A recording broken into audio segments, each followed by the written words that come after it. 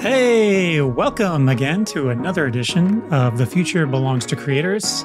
I am your host, Miguel, joined today with Haley and Ben in for Charlie. How you doing, folks? Doing great. Happy to be here. Doing good. It's kind of weird though, like with Ben, because I don't feel like I've been on too many podcast episodes with Ben. I feel like Ben fills in for me a lot. And so it's like, what is Ben going to be? It's like, you're not in the chat. It's almost weird. You know, it's like instead I could chat with you. It's great.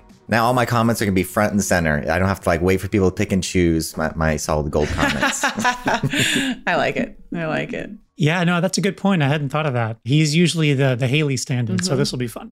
All right, well, today, let's just get right to it. Today, we're going to be talking about how the creator economy spreads and maybe doesn't spread the wealth. We're going to be kind of diving into this because I was thinking about the recent, I don't know if you all have heard about this or not, but the recent Twitch hack that happened about a week ago.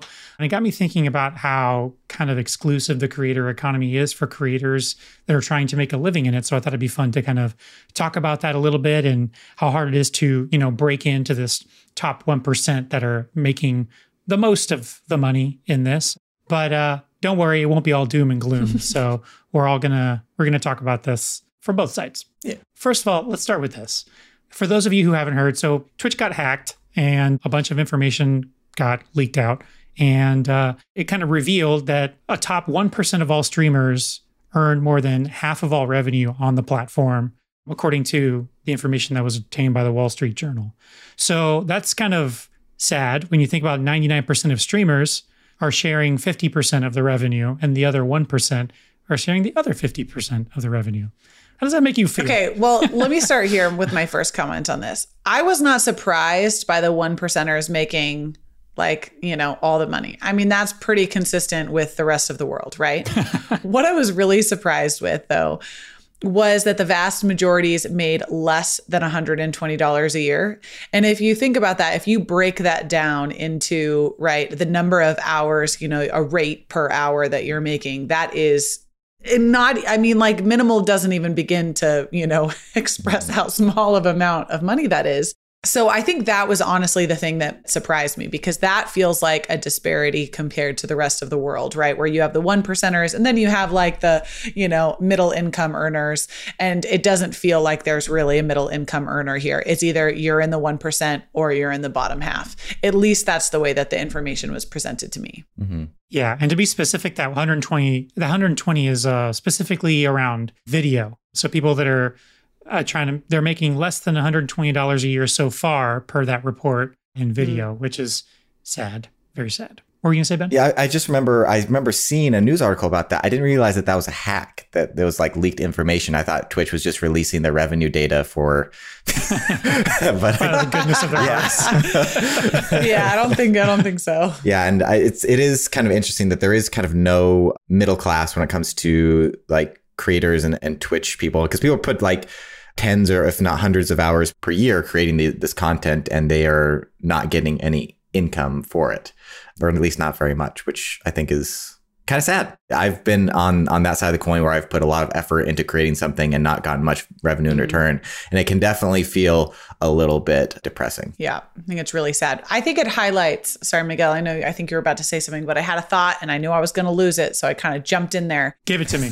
It was a couple weeks ago when Instagram and Facebook went down, right? Uh-huh. And somebody came back on, which I like a social media influencer, if you will, someone who had cannot remember who it was for the life of me, but I do now. And this is very on brand. It was a ceramicist. Okay. It was. It was.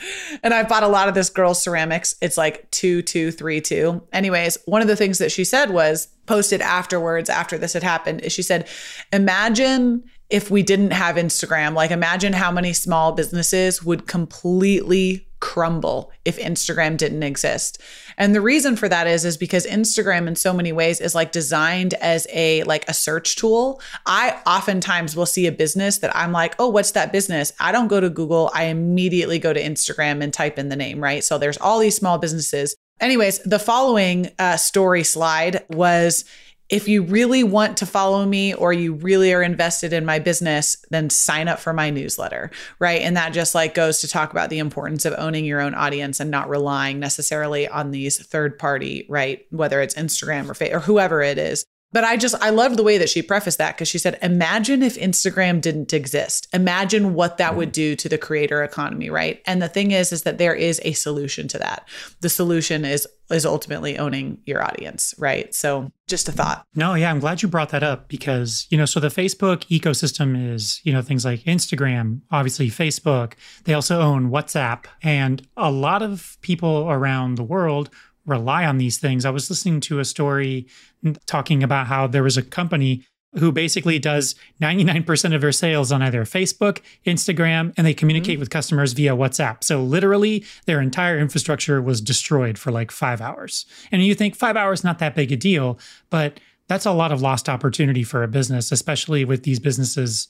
It rely, as like you said, people, you think of a business, you go to their Instagram story and see what, and that's kind of like their webpage for a lot of people, especially if around the world. Facebook has made a lot of deals with internet providers to allow people to have access to Facebook for cheaper data rates than if you go somewhere else. So Facebook has positioned itself as like the internet for a lot of low-income countries because the barrier to entry for the internet is they've made it so low if you go through Facebook, as opposed to just doing the www page for it.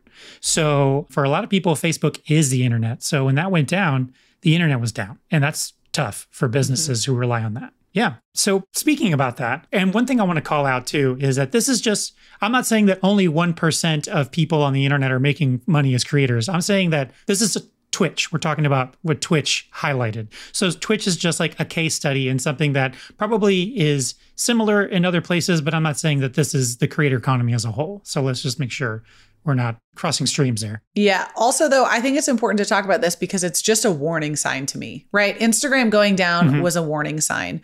Twitch uncovering all this information, sharing all of this information is a warning sign. So it's just to highlight, right, for creators that are out there that are prioritizing maybe one thing or the other, the importance of owning your audience, right? Which is not to we don't really often talk about ConvertKit or plug ConvertKit all that often on this podcast. We really do a good job, I think, of talking about the creator economy as a whole. But this is a warning sign to talk about the importance of owning your own audience as a creator. And that's regardless of what your niche is. That's if you do video, if you do newsletters, if you do newsletters, podcasts, social, whatever your business is built around, just own your fucking audience, man. Right? Sorry. First one went down. I got it. Well, the thing that brings up for me too is I saw a news article that Amaranth is a Twitch streamer and she just got banned again from Twitch. She makes racy Twitch things and she got banned from a bunch of different platforms. But also Dr. Disrespect was banned, I think, last year for whatever reason off of Twitch. And so I wonder why. And it's a mystery. I've read so many news articles about why he could have potentially been banned, but hasn't been released yet. But he's actually suing Twitch as well. So you could be banned from these platforms for maybe a good reason, maybe a false reason. But yeah, I think that's why it's really good to own your list and also diversify. I wonder, a lot of these Twitch users that are only making $100 a year, is the only thing they're relying on the subscriber, like buying a subscriber on Twitch or however, like the internal Twitch revenue? Are they doing other things? Are they selling courses? Are they on other platforms? Are they taking their videos and putting them on YouTube as well too? Are they have wish lists, all sorts of other things? How are they diversifying their income? That's what I'd be really curious about. Yeah, because Charlie's on Twitch, but she doesn't rely on Twitch for her money, but it's just like another avenue to connect with her audience. But it's not the avenue, which goes to the point that you guys are making about diversifying things. It makes me think of kind of like, I was trying to think of a good analogy, and it's like, yeah, right now, there's no reason to buy a Blu-ray or a DVD because you can stream everything. But what happens when the internet goes down and you want to watch a movie? All of a sudden, your Blu-ray collection that's in a drawer somewhere, you're like, well, I guess I can watch The Lord of the Rings again. You kind of you look at what you own. You look at what you actually have access to, because you're not relying on these mid parties to exist or function in order to interact with those things. I have a real analogy on that. The other day, we went on a road trip to Ben's hometown, Moscow, Idaho. Idaho. Shout out. Oh, yeah. Woo woo. Whoop, whoop. Yeah. And we went on a road trip there. We were there for homecoming, and my car has a DVD player, and I have kids. And I was like, well, I don't have any DVDs. But it was a long trip.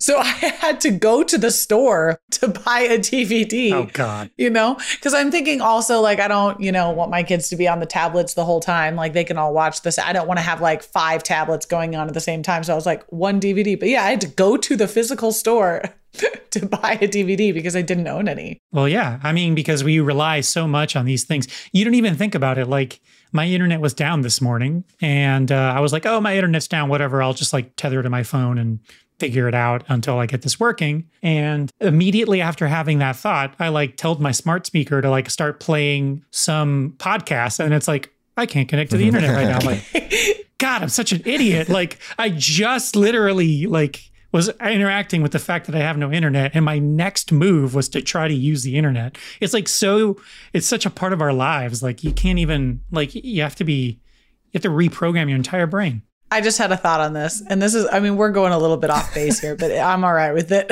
We'll reel it back in. Could you imagine if Amazon didn't exist anymore? What would you do if Amazon didn't exist anymore? The other day in the car, my kid said to me, you can just order it online. It'll be here tomorrow.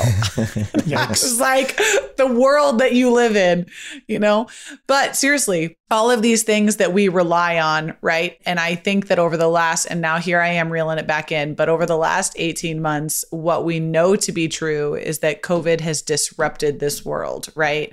And that you can't rely, like you can't order furniture right now, for crying out loud, because everything is stuck in the middle of the ocean. You know what I mean? Like, look at all of the things that have been disrupted, all of the supply chains that have been disrupted. Look at the car economy, the car dealerships. Like, you can't get new cars because a chip is missing or something, something like that, right? It's just the entire world has been disrupted by this one thing. And so it just goes to highlight, you can't rely on the internet. For Miguel's sake, you can't rely on just one thing. It just can't as a creator.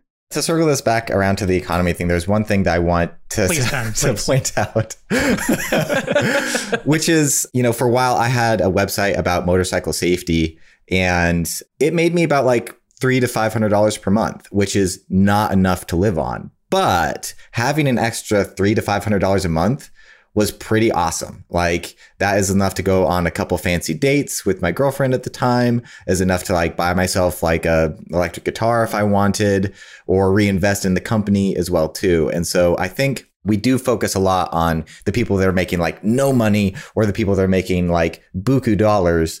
But if you can just be making a few $100s, that can be a pretty significant bonus to your life. That is for sure. Yeah, absolutely. I think for a lot of the times we focus on the goal of like, leave your daytime job and go work, never work a day in your life because you're doing what you love, or whatever the cliche is. But that's a really good point, is if you're just trying, maybe the goal can be to try and supplement your income with some X amount of money. Like, if you can say, if I can make a side hustle that makes it so that I don't have to pay for my cell phone bill anymore. That's a good place to start my goal. Or if I can start a side hustle and it's my car payment, cool. Then my side hustle got me a free car, essentially. That would be a really cool sort of empowering thing. And you can roll that into something else, or you can just supplement your income with it and maybe start something new, completely different, and just, kind of ride it out a little bit maybe. That's why I think it's important to, like, whatever sort of side hustle you feel like doing, make sure it's something that you enjoy, because there's a good chance, a very good chance, you won't make very much money at all with it. So you might as well enjoy it, which is why a lot of these people, like on Twitch and playing video games or just chatting or what have you, playing instruments, I think that is a great thing to do on the side. And as long as you enjoy it, like if you get a little bit extra money, that is fantastic. But there are a lot of people that see some of these big streamers and they're like, I want to do that for a living. And I'd also venture to say that once something becomes your full-time income and you're relying on it, like even playing video games, it changes the dynamic of it. So I think there's a mental health benefit for keeping something a side hustle rather than it just being your full-time income you depend on. So, Haley, I know that you've talked about the happy house plant thing before, and you're leaning into the pottery thing now. So, is this something that you are personally trying to do with side hustles? Are you trying to supplement your income in some way? Is it more about just kind of like pursuing a hobby that happens to make you money, so it makes you feel good that like, you know, it's not just this like, what motivates you to start Happy Houseplant or to, you know, buy a really nice pottery wheel and, you know?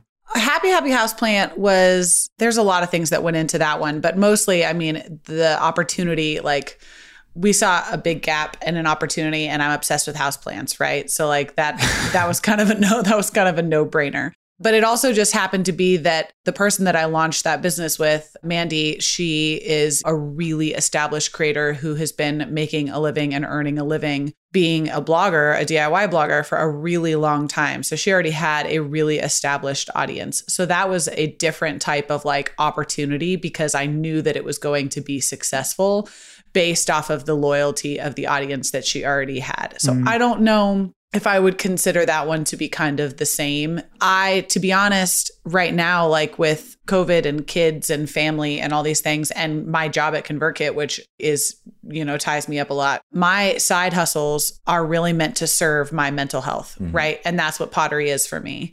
And so for me, I really enjoy doing it because it's super cathartic for me. And I like, that's just a one way that I can decompress. And for me, I just am kind of letting that one become what it becomes. If it becomes something that I end up like taking stuff to the farmer's market and selling it, then it's still always to me going to be the thing that's a side hustle that just, like I said, serves a purpose in my mental health and serves a purpose for like my enjoyment. I don't think I'll ever try to use it to like make a full-time, you know, I don't think the primary reason that I will ever do that will be to make money. But I think that as a creator, it's really important to know that, right? Like I'm not relying on pottery to make me money. Happy Houseplant was different. Happy Houseplant was something that we really invested a lot of time and energy and money into. And that was a project that was designed to make money. Yeah. So it's like the difference between an outlet for you creatively that may turn into something that makes you money, as opposed to you saw a gap, you saw an opportunity, you saw an opening, and you thought this could make money. And I happen to like plants, so let's fucking go for it. There you go. Second one. Boom. That'd be a great topic for a future episode, though, to like navigate that. Like, when does something turn up from like a fun hobby to like potentially like an income generating thing, and like what mental shifts you need to do in order to like make that successful? Because I'm in the same boat, Haley. My hobbies right now are basically video games and playing music. And I'm always thinking about creating different things. And so I'm pretty sure I'm going to start a YouTube channel just doing covers of things like on my cello back here, or like doing electric guitar covers or things like that. And sometimes people can make money just like and get like lots of views from just playing covers. So I was like, oh, at what point does it become a business? And what point is it just like just for fun? I'm going to try and keep it just for fun as much as possible. Yeah, I know. I totally agree. I mean, Miguel, we talk about this with your hobby all the time. It's not something that you want to use. You don't want to be shipping furniture to Boise, Idaho because because I asked. No, but you know, you talk about that all the time. But yeah, I agree with you, Ben. I think that would make a great episode, is when you see an opportunity, right? And you're like, okay, this is for sure going to change. This is for sure going to change the way that I view this activity or creative outlet. Yeah. And Ben, you touched on something that I think is what Heather mentioned here. And I know Heather. Heather is fantastic. Sorry, I follow her channel. She has a great YouTube channel and stuff like that. Go check her out. Heather Just Creates, I think is what it's called. So anyway. Awesome. Well, that's great. Well, so Heather, she says a big problem that a lot of new and aspiring creators aren't business savvy, since they usually come into the space for a fun or hobby. And that's exactly what we're talking about is, you know, and this is what our last episode was on a little bit that Haley was talking about, which is you kind of have to be a master of all trades a little bit, because you have to get into, how do I run a business? How do I market myself? How do I reach out to people? And then this, that, and the other. Oh, and by the way, I'm also trying to do the thing that I'm trying to do. So, which is crazy. So, yeah, I think that making money is a skill and one that you have to get good at, and as well as running a business. I was listening to a couple streamers that I follow. They play Apex Legends, this video game, and they were just kind of going over their day. And you would think that they play video games 8 hours a day, but they don't. They play video games like maybe 2, maybe 3 hours. And the rest of it is editing videos, promoting their stuff, doing collaborations. And that is a whole other skill set. Like just learning to edit videos is a whole other skill set beyond just playing video games. And so when you want to make money on Twitch, I mean, figuring out how to stream properly is a skill in itself too. So, and manage a stream and manage the chat. These are all side skills that are different than just playing a video game for fun. Yeah. It's funny because you look at these people and you're like, wait, this person just plays video games all day. And like they bought a house with the money that they make from just playing video games. Like, are you kidding me? How is this real life? But yeah, this is a classic case of perception is not reality, right? Oh yeah. Right. Well, you know, like for someone like Haley, it's like, oh, she just gets to like happy houseplant. You just get to like look at pretty plants and like make rooms look beautiful. And you just pour water into a pot and boom, you're done. Like, it's like, not exactly. Yeah, not right? exactly. Not exactly. I've actually, this topic of conversation has totally shifted. I'm wondering if people end up watching the full and see the title. People watching this episode after are going to be like, I don't know if I connected the conversation to the title of the episode, but I am here for it and love it. So I think that talking about economics and especially like a personal economics when it comes to being a creator is really important because there's also can be a lot of emotion tied up in that as well too.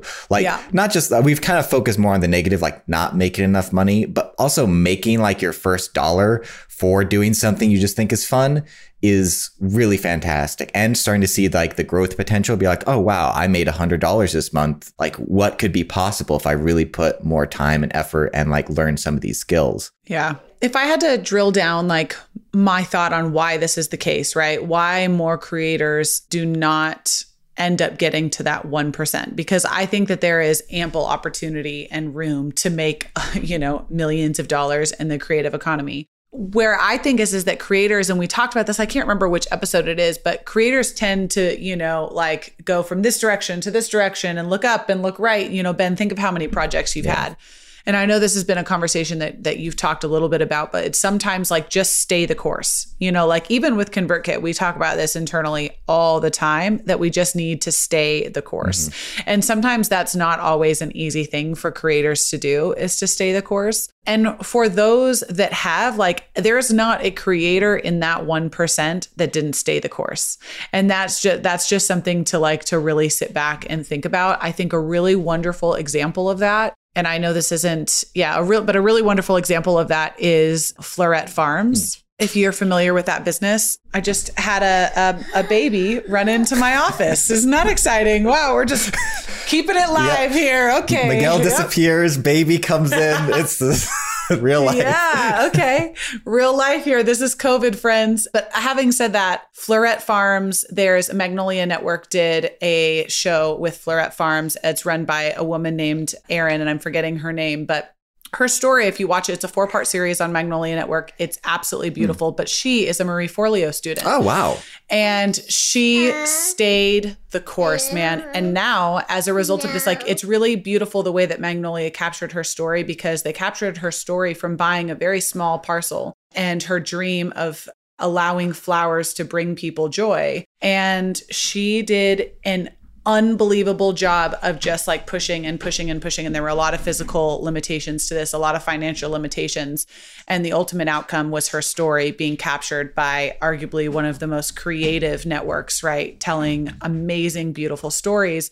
But she was really interesting because, like I said, she was mentored by Marie Forleo this whole time. And if you go and you watch her social media, one of the things that I love about her so much, I screen record these all the time with the intention to share them to our internal team. But one of the things that she does is she does not share any crazy important information, anything over social media. Huh. She does everything in her newsletter. And it's you want the seeds because she sells seeds. That's what her business is. She's education. So she does courses and education. And then she sells seeds for her flowers. And she does a breeding program. So she has really desirable flowers. But you want any information, she's sign up for my newsletter, sign up for my newsletter, awesome. Sign up for my newsletter. And it's amazing. It's an incredible example of the importance of owning your audience and just saying it. She just says it over and over and over again. But I think that's a creator that I really admire for staying the course. And since you got to see it visually documented about how hard it was, and Magnolia did such a good job of telling that story, it was a really beautiful, it was just a good example. Yeah, I think that's also a really good example of a decision that creator made that you would think is a small decision, like, oh, am I going to share most of my stuff on Instagram or Twitter, or should I share most of my valuable stuff on email?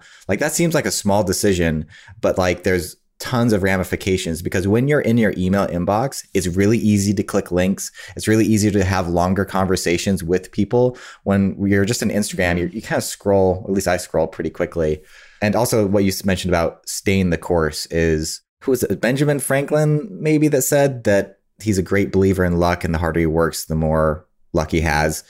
I might be misattributing that quote. And yes, there's lots of other factors that contribute to luck, like, of course, but I think the longer you stick with something, the longer you have, like, the universe can potentially present opportunities to you. But if you give up right away, then it's like, oh, you don't give the universe a long enough chance, which sounds kind of wooey or foo-foo, but it's just kind of true. Yeah. It's just kind of true. Well, I think that's a good place to end. I loved this conversation. I miss Miguel a little bit. Not me. I'm glad the guy's gone. For everybody on the audio who's listening, Miguel, right before we started, had a few internet troubles, and it didn't get much better as the episode went on. So we'll say thanks to Miguel this was Miguel's episode. So thanks to Miguel for coming to the table with a good topic. I really enjoy this. I love having you on, Ben. Yeah. I really enjoy chatting with you, it's always fun. Especially when you're not in place of me, and we get to connect. It's great. Next week, we'll be back with Charlie. I have no idea what she's going to talk about, but she is coming back from Iceland. Oh, yeah. I've seen some of her photos on Instagram, and I need to visit Iceland. Jeez Louise, it looks gorgeous. Yes. Yeah. So she will be coming back from Iceland. So without a doubt, she will have some good stories for us. So make sure to join us next week. And as always, have a wonderful week, and we will see you later. Bye.